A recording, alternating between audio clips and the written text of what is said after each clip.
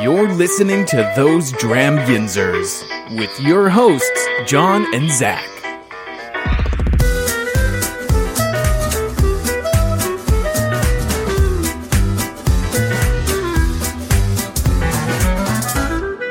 Hey everyone, I'm John. And I'm still Zach.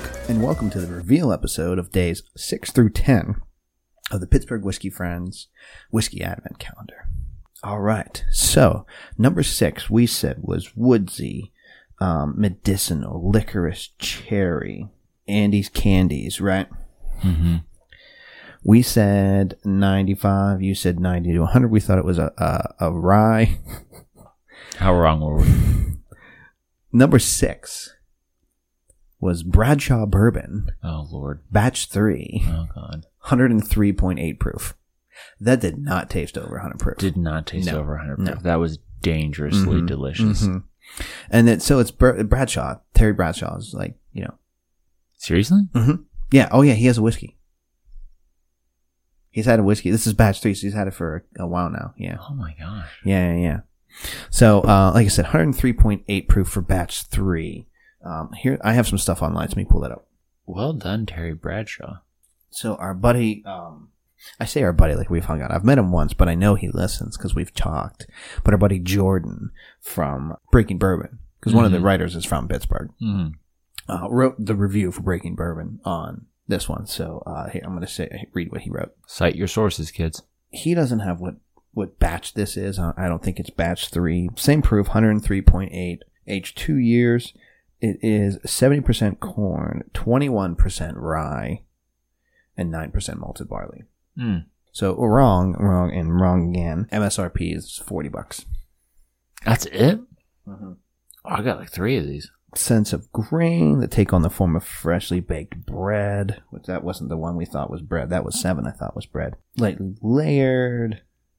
Light caramel with vanilla popped up by scents of new oak. There's a hint of ethanol, which is slightly jarring. However, overall, it's an acceptable way to start things off. Oak, cherry cough syrup. So we said that medicinal, right? Mm-hmm. So yeah, I've been wanting to try that on the show, and we did. We both gave it a house. We did enjoy it, I really did. That was the one that I talked about being kind of like velvety, right? Oh yeah, you were talking about how it was very soft on the palate. Soft, yeah, like a pillow. Yeah. Which is interesting for a younger. Yeah. I'm surprised by that. Yeah. But you know what? The youthfulness of the bourbon explains maybe like the we may have been confusing pepperiness with youth. Yeah. So, and $40, I did not realize it was that inexpensive. Mm-hmm. Most of these celebrity whiskeys are top dollar. Well, no, I lied. I'm lying. Long Branch was $40. That's true. Number 7 was the one where you had said the nail polish remover really stuck out for you. I called this one bread, with the spice to dry at the end. We thought it was a rye. And you said 110. I said 100.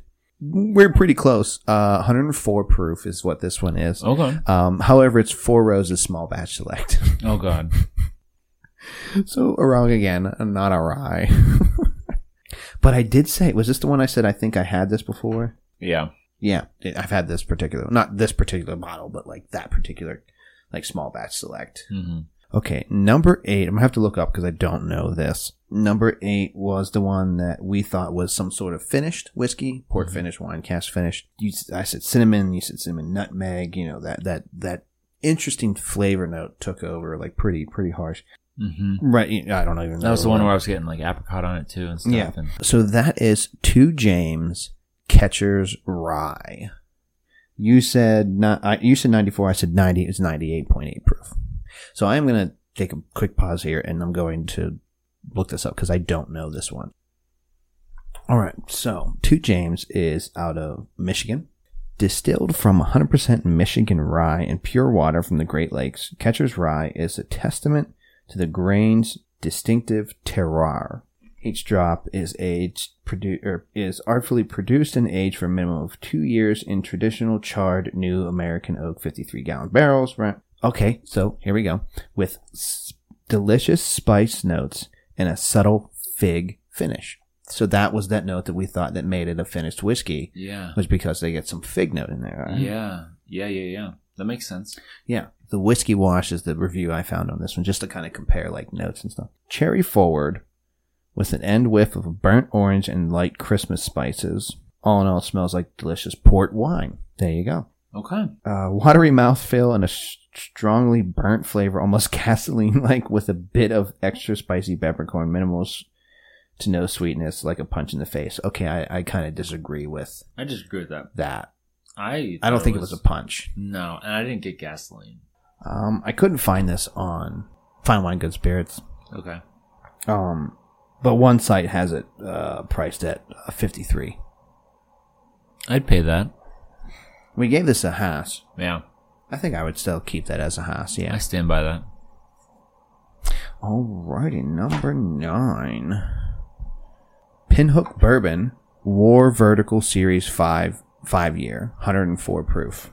So 9 we both said was rye, but we both picked 105 proof. So we were really darn close because 104 proof. War Vertical Series 5 year.